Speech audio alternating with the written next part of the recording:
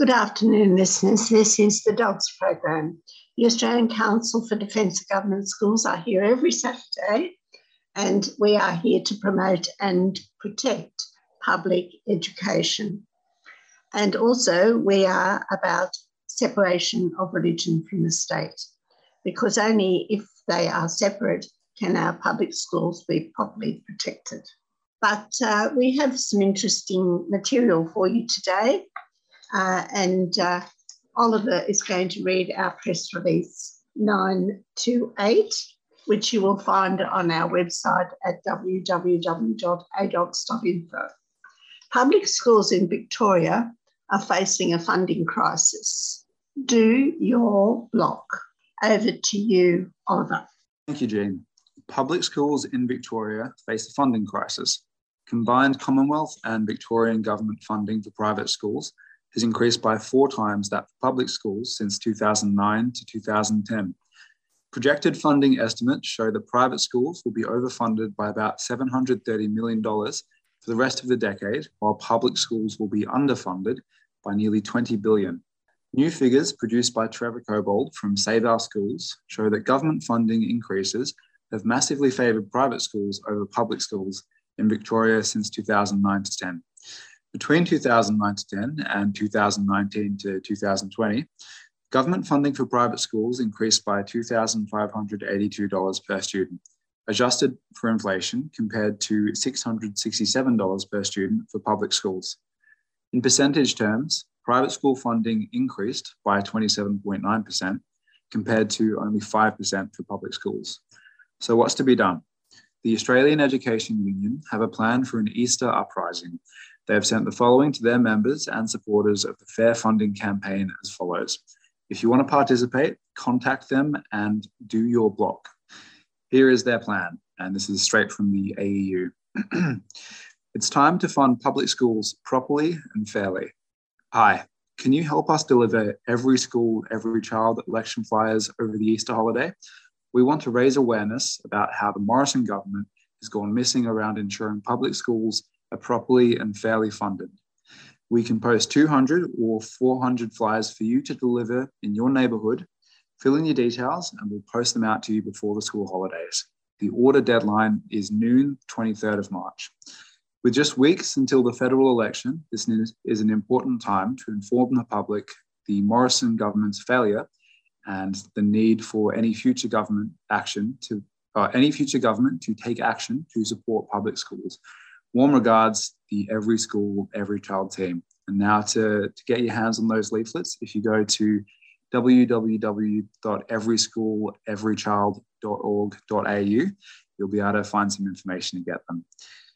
Scott Morrison says it's not his job to ensure public schools are properly and fairly funded. He's wrong. Now, if you want to support this Easter push, you can go to www.everyschooleverychild.org.au and get some flyers posted out to you. Or if you want, you can even download and print your own flyer at home. And back to you, Jean. Well, there's certainly an election on the horizon. Mr. Morrison hasn't been in Parliament very much this year. All he seems to be doing is floating around trying to shake people's hands. But this is an important time to raise a profile of our public school funding problem and to let Mr. Morrison know that public schools have got their supporters and they are voters. So we suggest that you contact the AEU and get these flyers and do your block. Very good exercise. So we'll have a bit of a break and we'll come back to find out more about those facts and figures about the funding of Victorian public schools. It's all about a voice in our own country. We've got a reason to be screaming out, where's our voice in this country? You know, not that I want to be a part of the Constitution for that, you know. That's why 3CR is so important to me and this community here. We've got a voice, but it's not, you know, we're entitled to a bigger voice than what we've got. But it's all about having a voice. Subscribe to 3CR, fiercely independent and community controlled. Go to 3cr.org.au/subscribe or call the station on 03 9419 8377.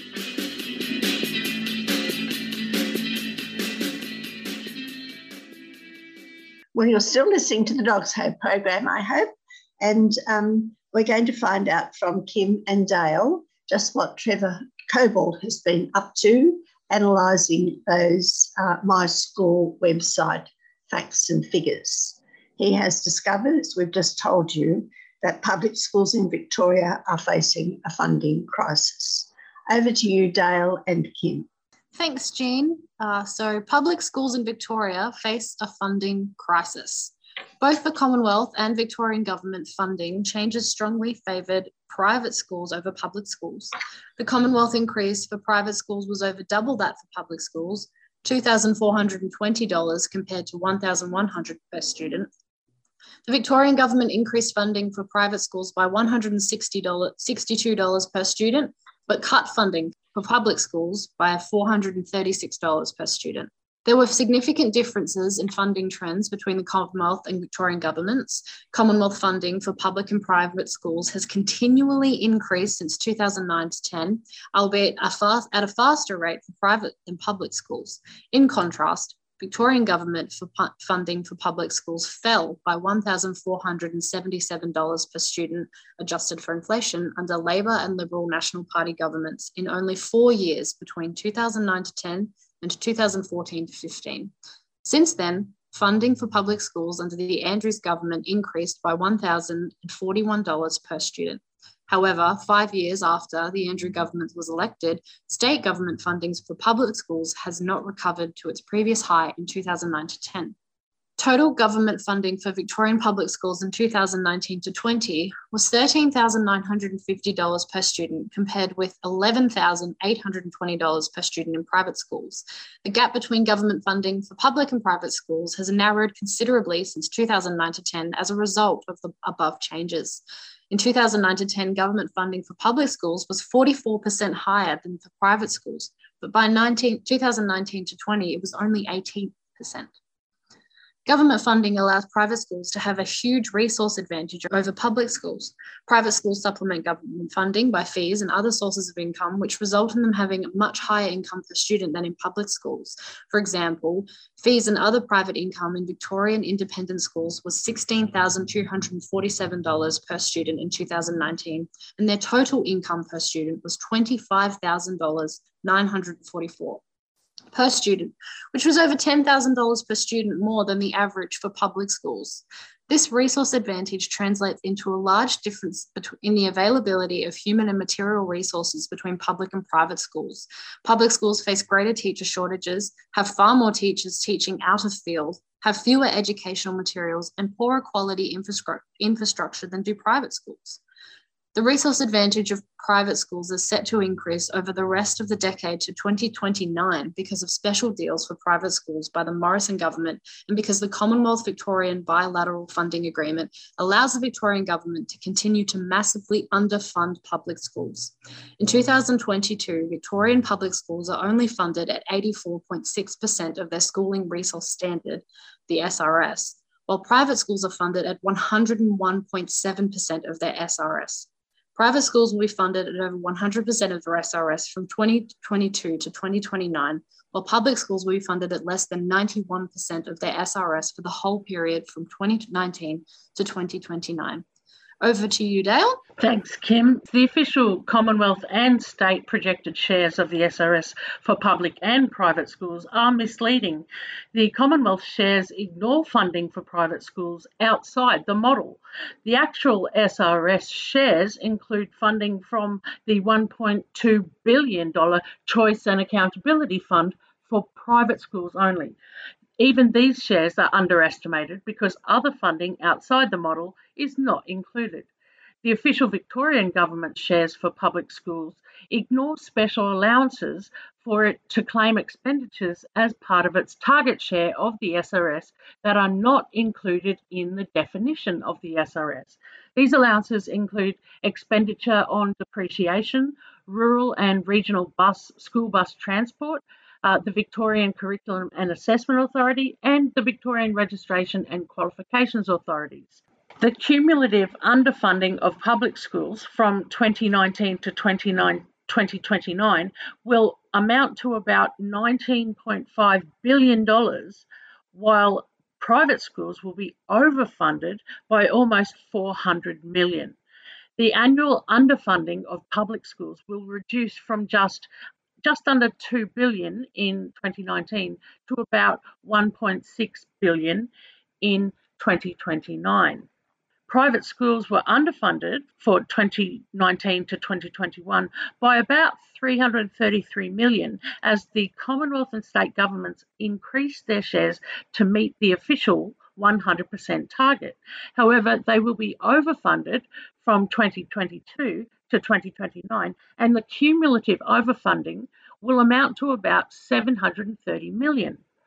Several highly exclusive wealthy private schools are massively overfunded as Commonwealth funding vastly exceeds its target 80% of the SRS for private schools.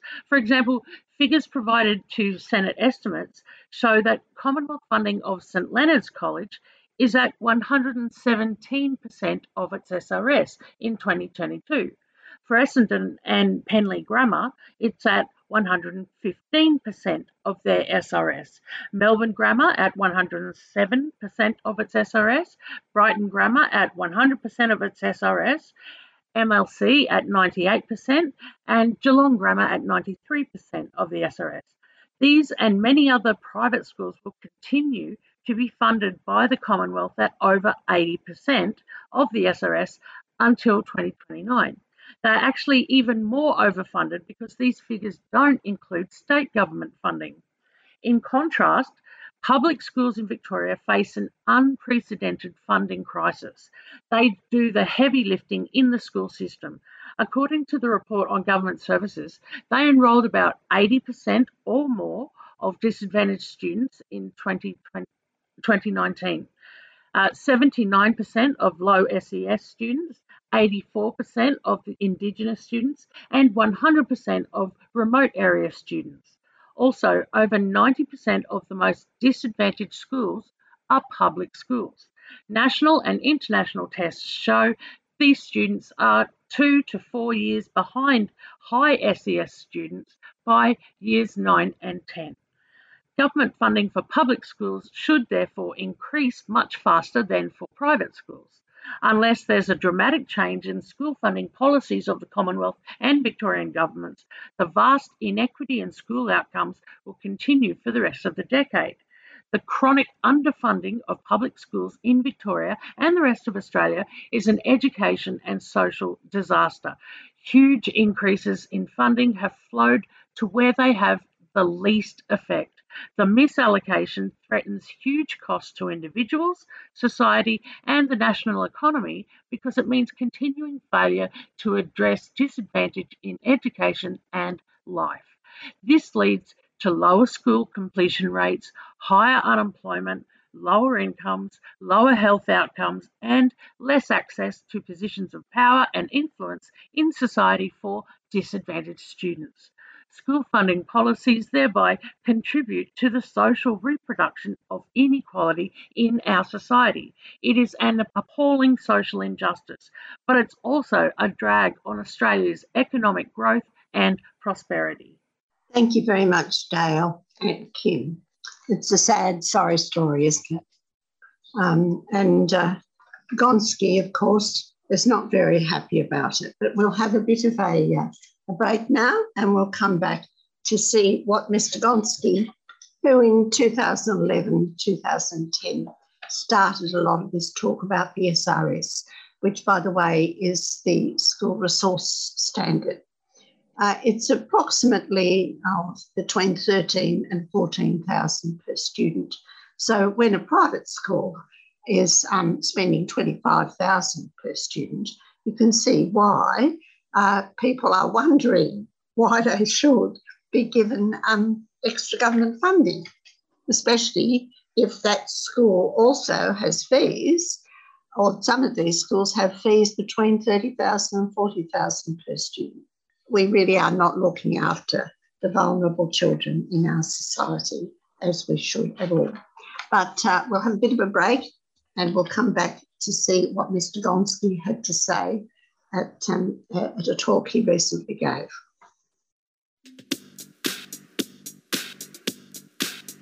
I think Welcome to Country is a very dangerous concept and initiative. I really don't know where Welcome to Country even merged from. I know that I don't think it was obviously an Aboriginal initiative. I think obviously governments had introduced that as they were pacifying our flag of resistance. You know, the idealism that lies behind that obviously is so that white people can feel a sense that they're more guests and they've got a right of ownership and to be here. If we're going to continuously welcome them to country, what that does, it rectitudes the fact of the moral racism issues in which they perpetrate against our people. Because how can we be talking about all these other issues and then compromise a hypocrisy in our own selves to welcome these murderers and these slave traders, and this barbaric sense of what they've done to occupy Australia on one hand and welcome them on the other. You're listening to Radical Radio 3CR.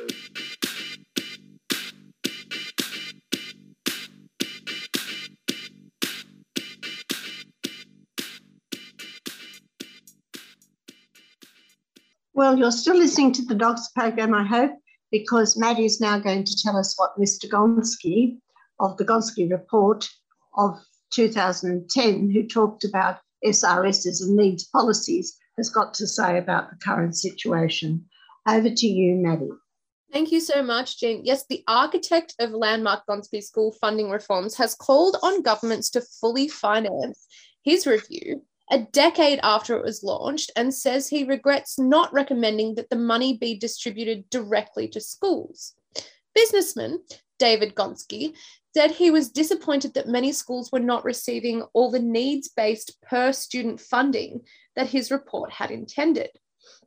Speaking in an education forum at the Opera House on Thursday night, Mr. Gonski said 100% of the Schooling Resource Standard, or SRS, considered the minimum money required to educate students adequately should be funded. If the government can't afford it and has to find other sources, it's up to them how they do that, he said. He continues, if they have to slow down other schools, that's up to them, not to me. I would really like to see the funding done properly. 10 years after the Gonski Review report was made public, some experts say the ambitious reform package has failed amid falling educational outcomes. But Mr. Gonski stood by his report and said public schools in New South Wales were currently only receiving about 88% of the SRS. Of all Australian jurisdictions, only ACT public schools were receiving more than 90%. The SRS is a base amount of funding for each student, with loadings for different types of disadvantage, such as disability or Indigenous heritage. The state's share of public school funding is 80%, while the federal government is responsible for the remaining 20%. As a business person, as a human being, not only do I believe that your destiny should not be determined by your demography, but I also believe that we have an obligation to maximize human capital, Mr. Gonski said. The Gonski reforms have come under criticism for handing out student funding directly to school systems, state and Catholic, instead of to individual schools. The systems can distribute the money as they see fit. Mr. Gonski conceded it was a mistake to support this method of funding distribution. I was one of the people that was convinced that we should pay this money to systems, he said. He also said, but I think we should be true to our formula, which was to trace it through to every single student in every single school. He also regretted recommending an annual government funding increase of 15% or $5 billion. He says he should have never put that in the report. To those who felt they had to pay it, it was too much. And for those who wanted to fund the schools, it was too little. Everybody debated the $5 billion rather than the neat phrase, needs-based funding. New South Wales Education Minister Sarah Mitchell said the state had led the charge on needs-based funding, being the first jurisdiction to sign up to the original Gonski Agreement. We continued this support, signing the new agreement in 2018, and were the only state to provide additional funding to public schools, a further investment of $712 million, she said. She added, funding is important, but how schools use that funding effectively is critical. New South Wales Teachers Federation President Angelo Gavrielados said without full funding of the SRS, there could be no level playing field. The Schooling Resource Standard gave us the mechanism to give every child the opportunity to achieve, he told the forum. But 10 years later, our schools are only at 88% of that minimum level of funding. That means effectively 1 in 8 kids are not being funded. A spokesman for Acting Education Minister Stuart Robert said the federal government's funding for state schools was forecast to grow by 100% between 2018 and 2029. He said a Productivity Commission report showed federal investment in schooling had grown faster for both government and non-government schools compared with the states and territories. Commonwealth funding for government schools increased by 64.1% per student in real terms over the past 10 years, compared with 49.8% in non-government schools, he said. Well, they're very interesting figures that Mr. Roberts has given, aren't they? In any case, even if it's right, and there's 64.1%, there's more than that percentage of children in public schools anyway. And there's 49.8% is a great deal more than the 32 to 33% in the private sector.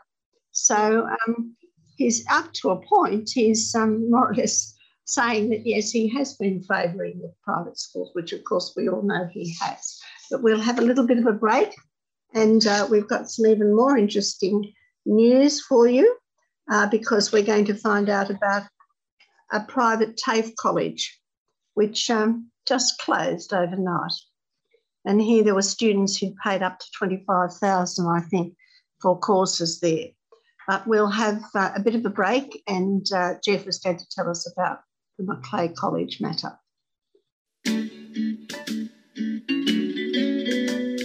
Looking for an easy way to keep up with your annual 3CR subscription? You can now set up an annual debit from your bank account or credit card, and once a year your payment will be automatically deducted. You can cancel at any time, and you'll get a reminder each year before payment. Be a constant supporter of Melbourne's precious independent community radio station and set up a recurring payment today. Just go to 3cr.org.au/subscribe.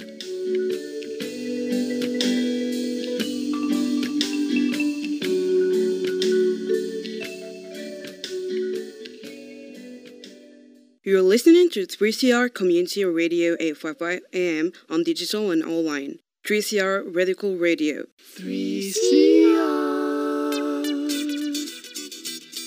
Well, you're still listening to the Dogs program here on 3CR, and we're here to defend and to promote public education and the common good.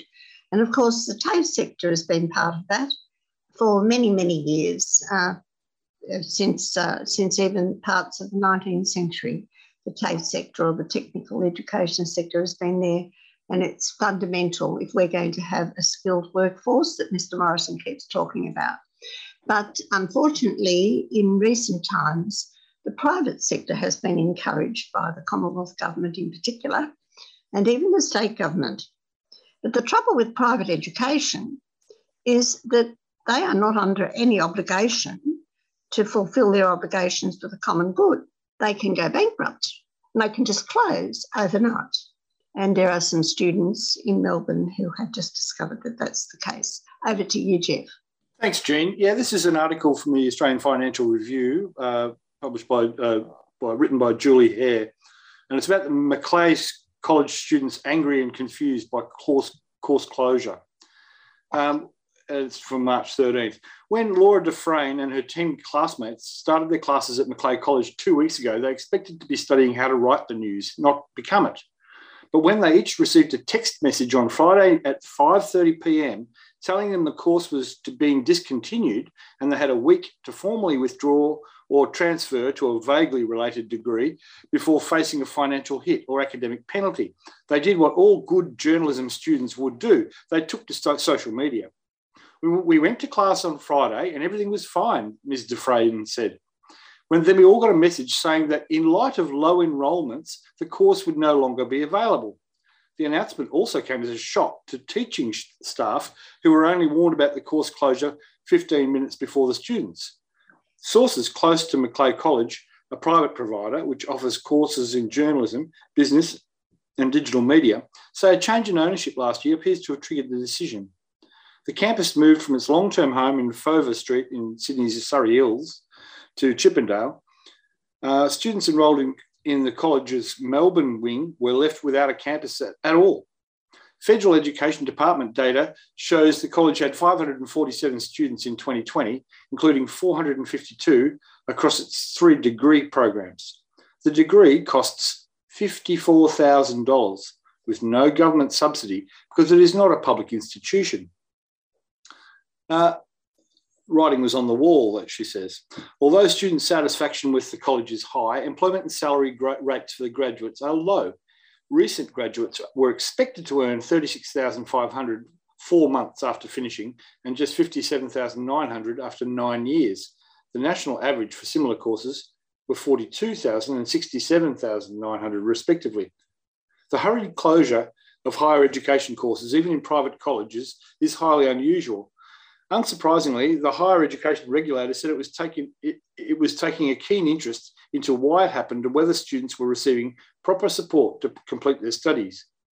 The timing and manner this was communicated by Macleay College to their students is also of concern to TEQSA, which is the Tertiary Education Quality and Standards Agency, and their spokesman said. Without prejudicing the outcome of our inquiries, should TEQSA identify a breach of the higher education standards framework, we will take the appropriate enforcement action to ensure student interests and standards are upheld. The Australian Financial Review's world editor, Mark Mulligan, is among the people close to the college and has taught there since 2014. He said resources had become incredibly tight with equipment for certain courses such as radio unavailable in the new campus. Investment in the school was dropping off. He said he saw the writing on the wall and moved to teach at University of Technology, Sydney this year. Mr. Frayne and her fellow students met at the Macleay campus on Sunday to debrief about what had just happened and to plan the next steps. We decided that we don't want to stay with Macleay College and do the other degree they suggested, the Bachelor of Digital Media. We all want to study journalism, but study it somewhere else, she said. We know we want to stay together. It's only been 2 weeks, but we've all become quite close, and this has brought us closer. Mr. Frayne said the students were all very angry and incredibly confused by what had happened. The college's new owner, Sarah Stavro, who also owns a vocational college called the Fashion Institute, was unavailable for comment. Well, perhaps our listeners will understand why the Dogs are very much against the privatisation of education at any level. Education is a right. It is not something to be played around with by people wanting to make profits. But we will have a bit of a break and we're coming back to find out what's been going on at Queanbeyan. You're listening to 3CR Community Radio 855 AM. Visit the 3CR website at 3cr.org.au/podcast to hear the most recent recording from each show, or 3cr.org.au/streaming to listen live.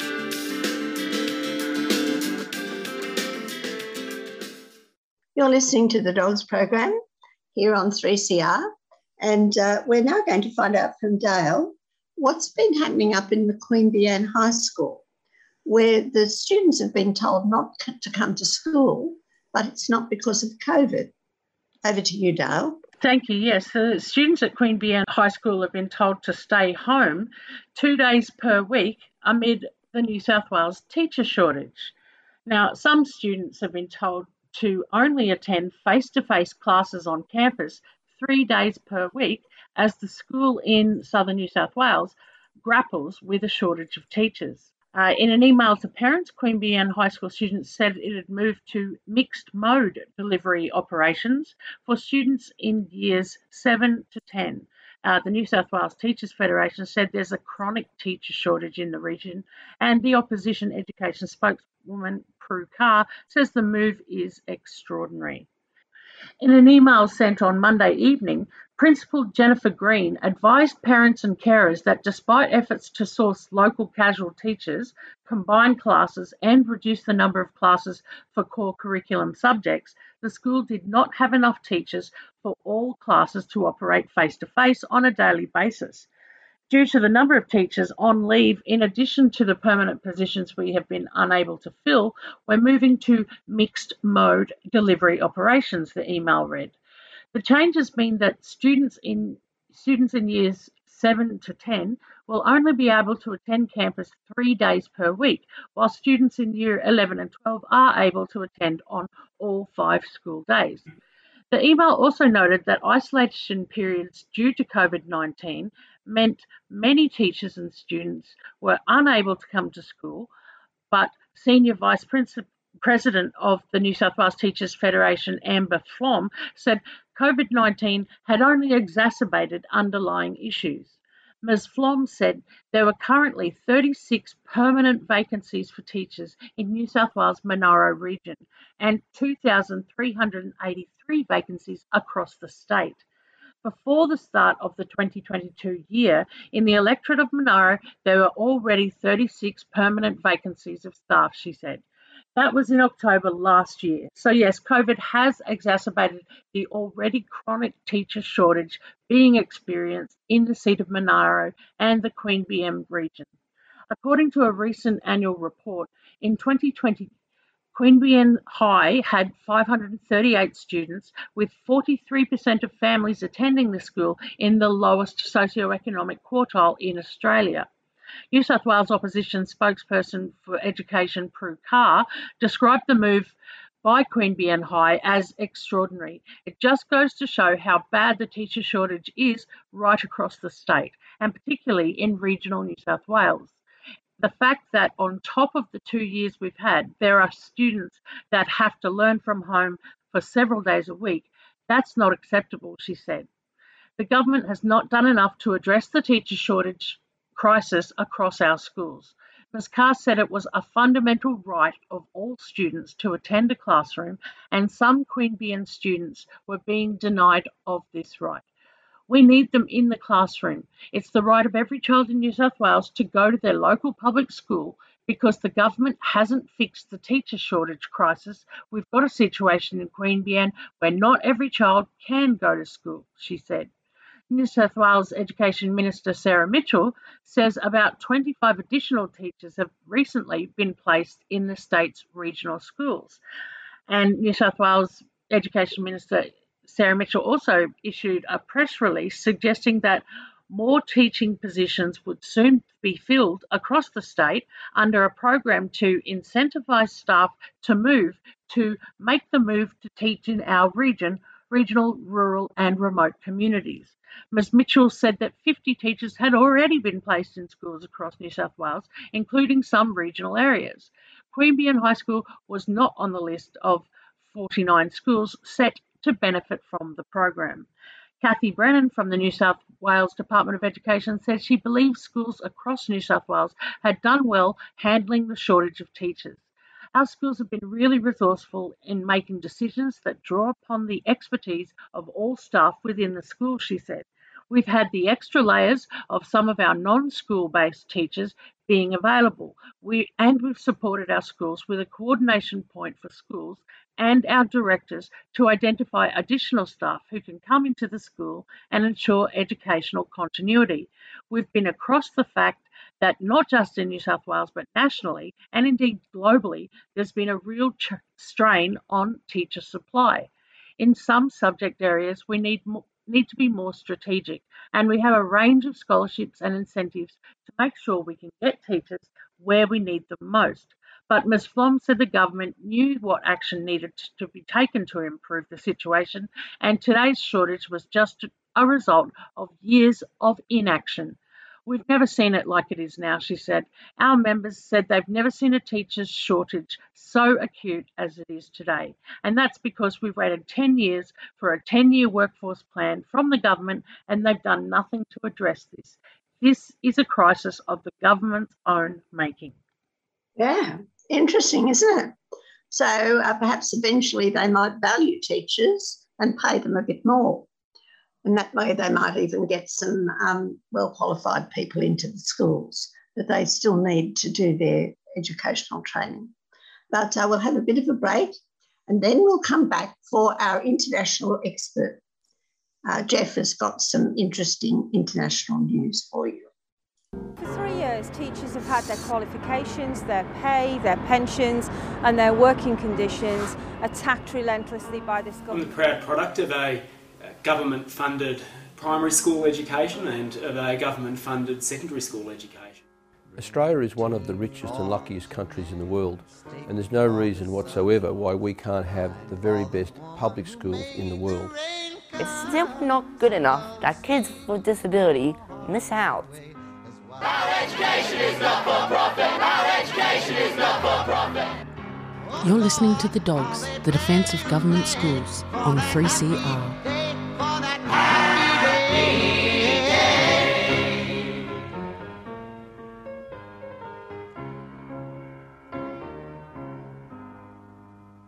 Well, you're still listening to the Dogs program, I hope.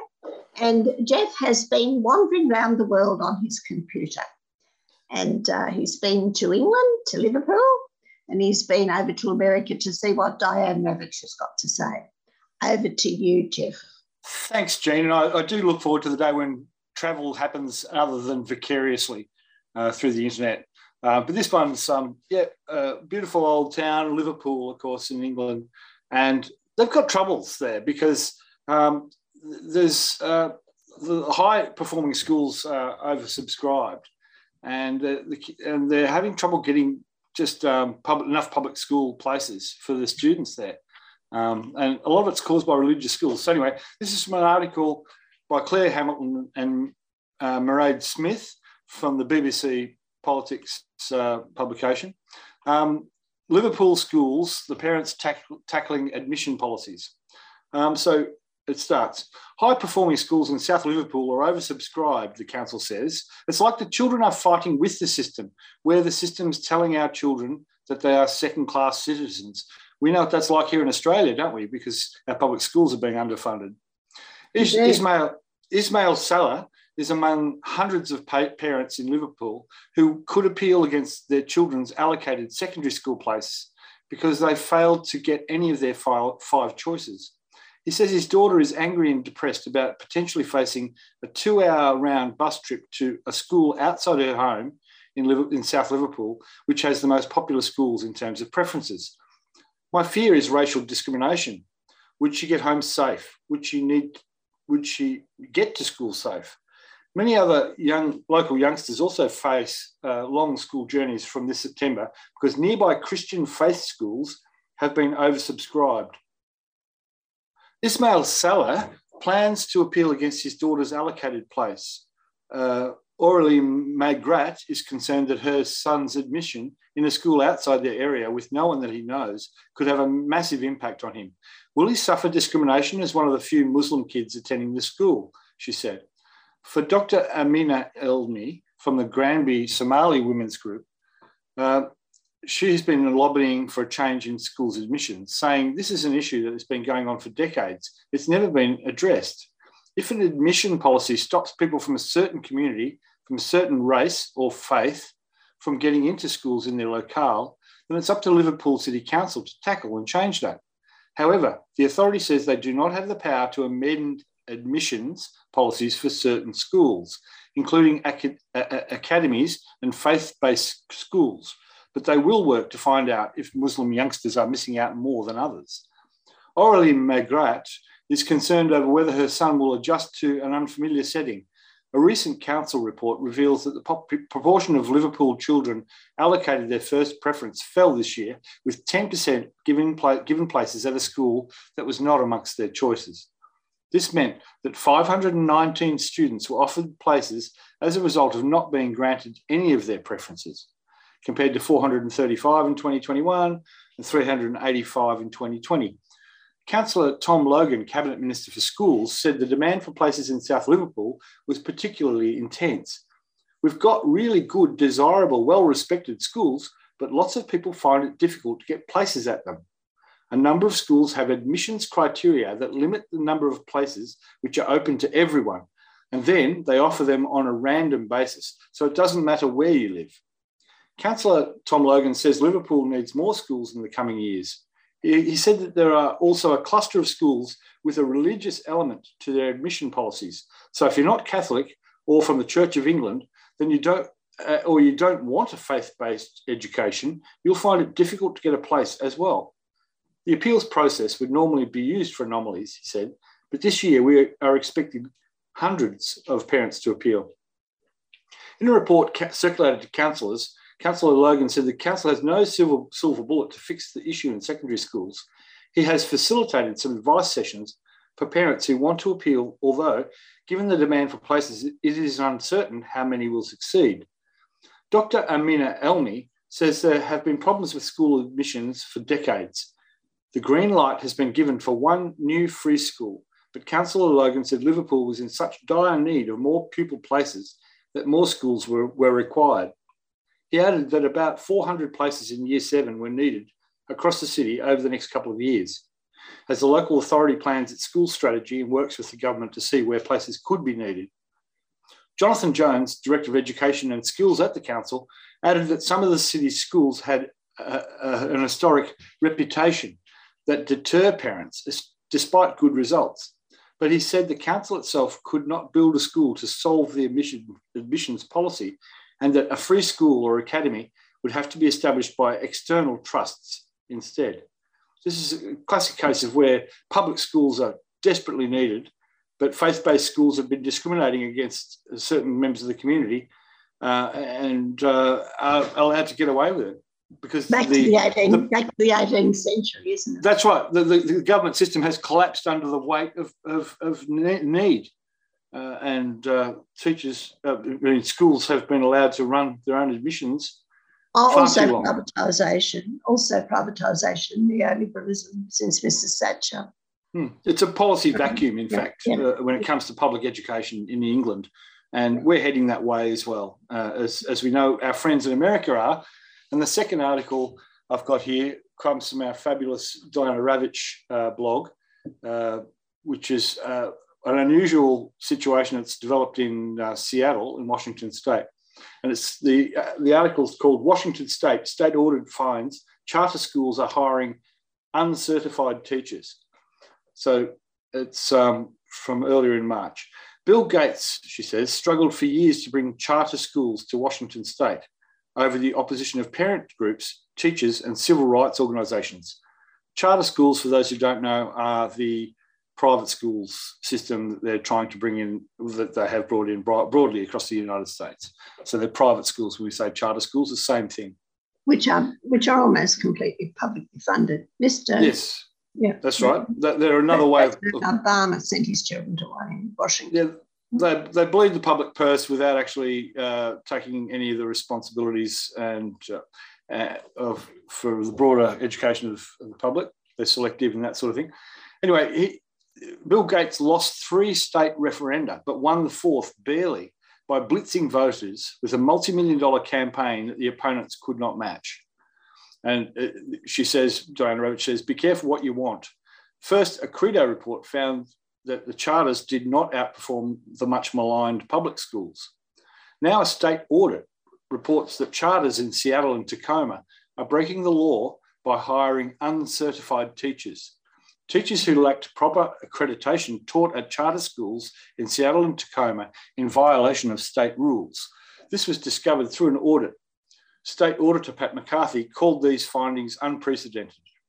The state audit found that Summit Sierra and Summit Atlas, which are schools in Seattle, and Summit Olympus, a school in Tacoma, received nearly $4 million in funding related to the positions, which may now need to be repaid. The Auditor's Office estimated that Summit Schools received $3.89 million in state funding, more than it should have, related to the teaching positions filled by uncertified staff. In a formal response to the audit findings, an attorney for the Summit Public Schools, public being over there, that's just a word they've included in their business, Summit Public Schools challenged all of them and the state's repayment calculations. It simply is not the case that a person is only qualified to teach under Washington law if he or she has a state-issued teacher certificate, wrote attorney David Stearns. The auditors, Stearns wrote, failed to recognise the explicit exception to the teacher certification requirement that applies to charter schools. Jessica DeBarros, interim executive director of the Washington State Charter School Commission, which authorises and oversees Summit Public Schools, disagreed. All public charter schools are required to employ certified teachers, DeBarros said. The Commission supports full compliance with all of the audit recommendations, including repayment of inappropriately granted state dollars. We have since strengthened our systems to ensure these inadvertent reporting issues will not happen again, said Kate Godfredson, spokesperson for Summit Public Schools. We will work with the Office of Superintendent of Public Instruction to develop an appropriate plan to address these findings. Aren't there such a lot of administrative titles in the United States? They seem to have so many different competing systems of bureaucracy. There is an ongoing expansion of various overviewing executives, especially in the charter system. Yeah. It's not clear why the spokesman for the charter chain thought the problem was a reporting issue, not a breaking the law issue. That's Diana Ravitch's comment on that one. And I just want to squeeze in one more quick article about the Koch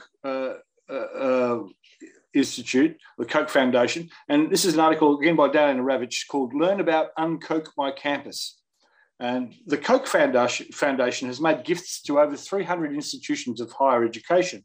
These gifts are restricted, given to create an institute or centre where libertarian ideas can be promoted on campus. In one such centre, a speaker was invited to lecture on the moral case for fossil fuels.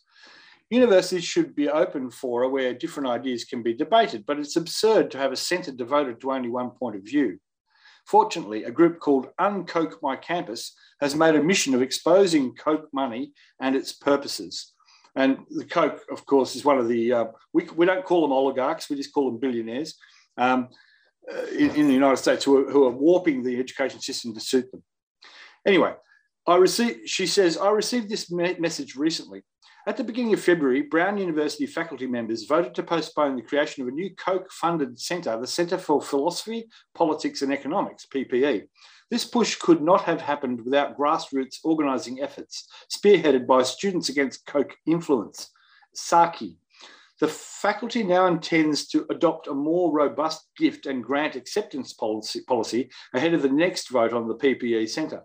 With growing awareness of the ways in which Charles Koch buys influence over hiring, research and curriculum in higher education to achieve these goals, a call to protect against such donor interference in academia is growing. We built power with Saki students to ensure we enacted a cohesive strategy to employ a rigorous pressure campaign at Brown University. We've also provided the resources to take campaigns like this to the next level, like our model funding policies for higher ed institutions policy. A move to kick Koch-funded research programs off campuses across the nation is already underway. We're hot on the Koch's network trail. So Charles Koch is just one of several billionaires we've been focusing on in this segment who are really trying to install their version of libertarianism, which is ultra right-wing, conservative teaching in high schools across America. And this is a pattern we're seeing here too, where people like, I believe Jean knows something about Clive Palmer trying this sort of tactic as well. What's going on there, Jean? I think we're dealing with oligarchs and the same as they have in Russia, actually. And billionaires really get very up themselves and think that they can become, quote, influences. They're soul cleansing, aren't they? They're trying to cleanse their souls. Well, money can buy everything, apparently, and that's what Mr. Clive Palmer apparently thinks. He can throw his money around to get himself into Parliament and or make sure that the people he wants to be in Parliament are in Parliament, which is what he did in our last election. Sadly, it seems to work.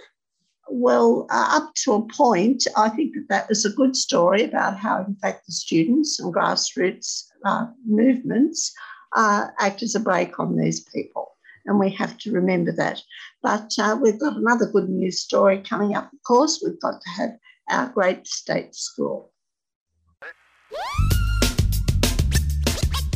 Every week on the Dogs program, we have a special segment to show a different state school is a great school. State schools are great schools. School of the week. State school. School of the week. Great state schools. State schools. School of the week. School for the week here on the Dogs program.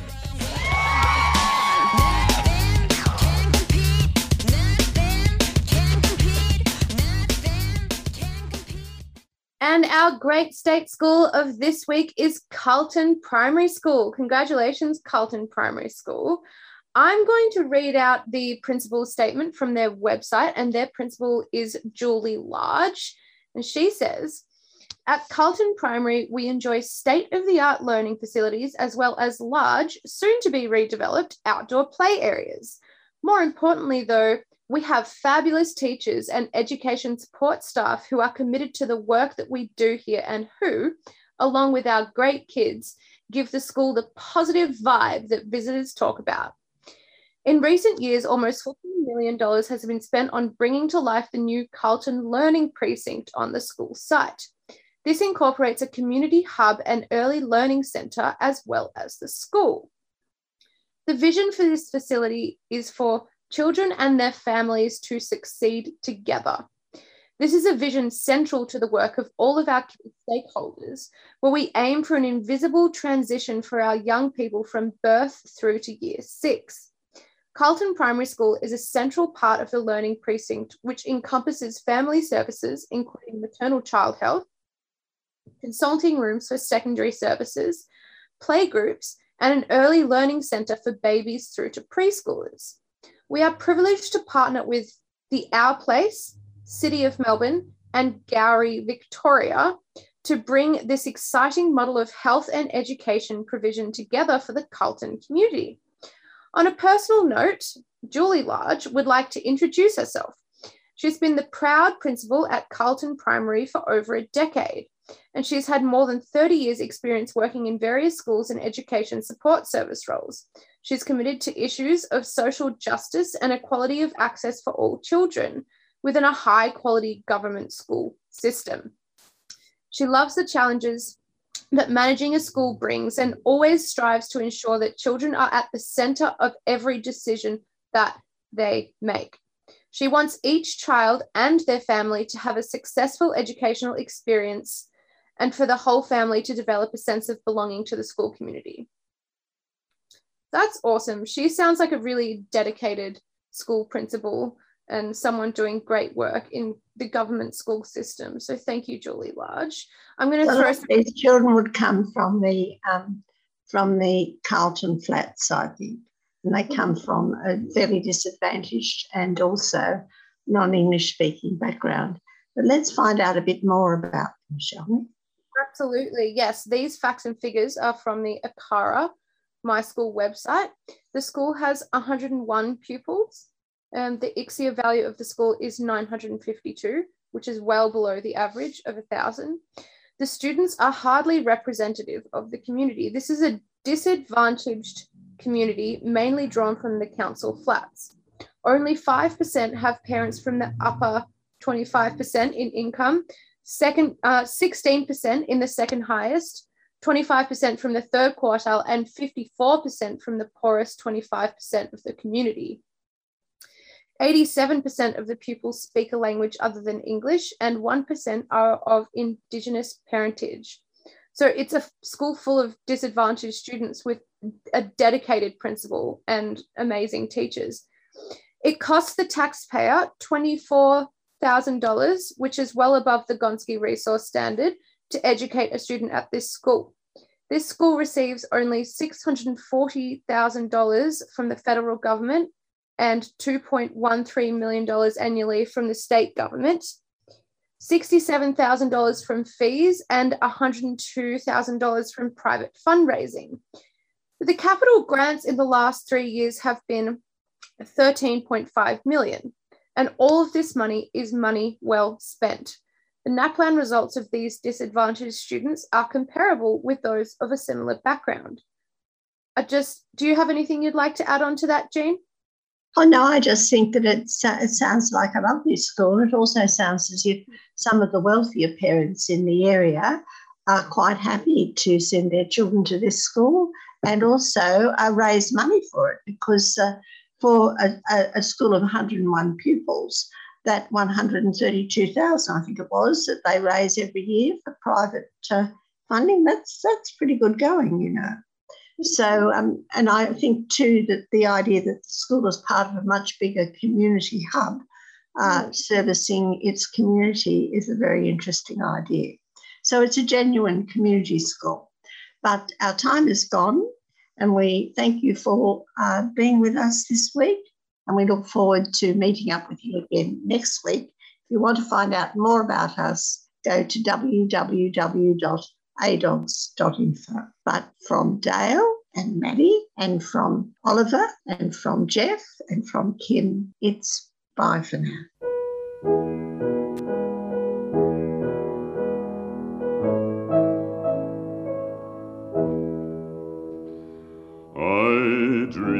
I saw Joey here last night, alive as you and me. Says I, but Joe, you're 10 years dead.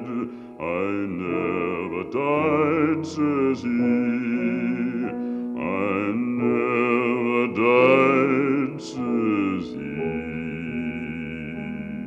In Salt Lake City, Joe says I'm standing by my bed.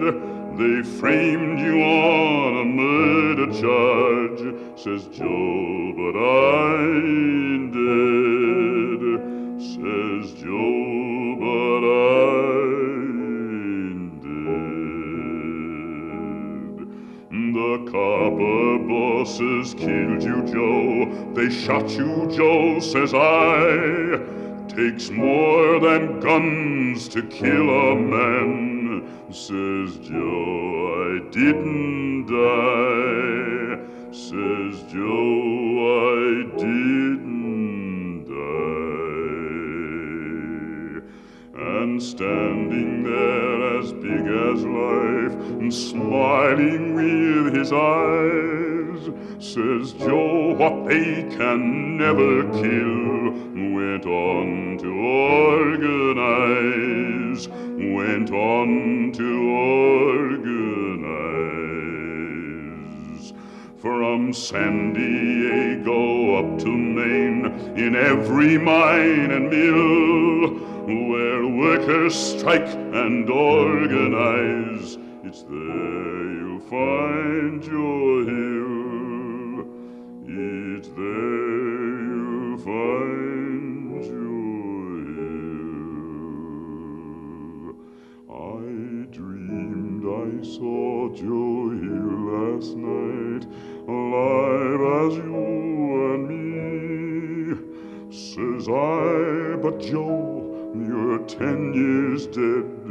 I never died, says he. Died, says he. I never died, says he.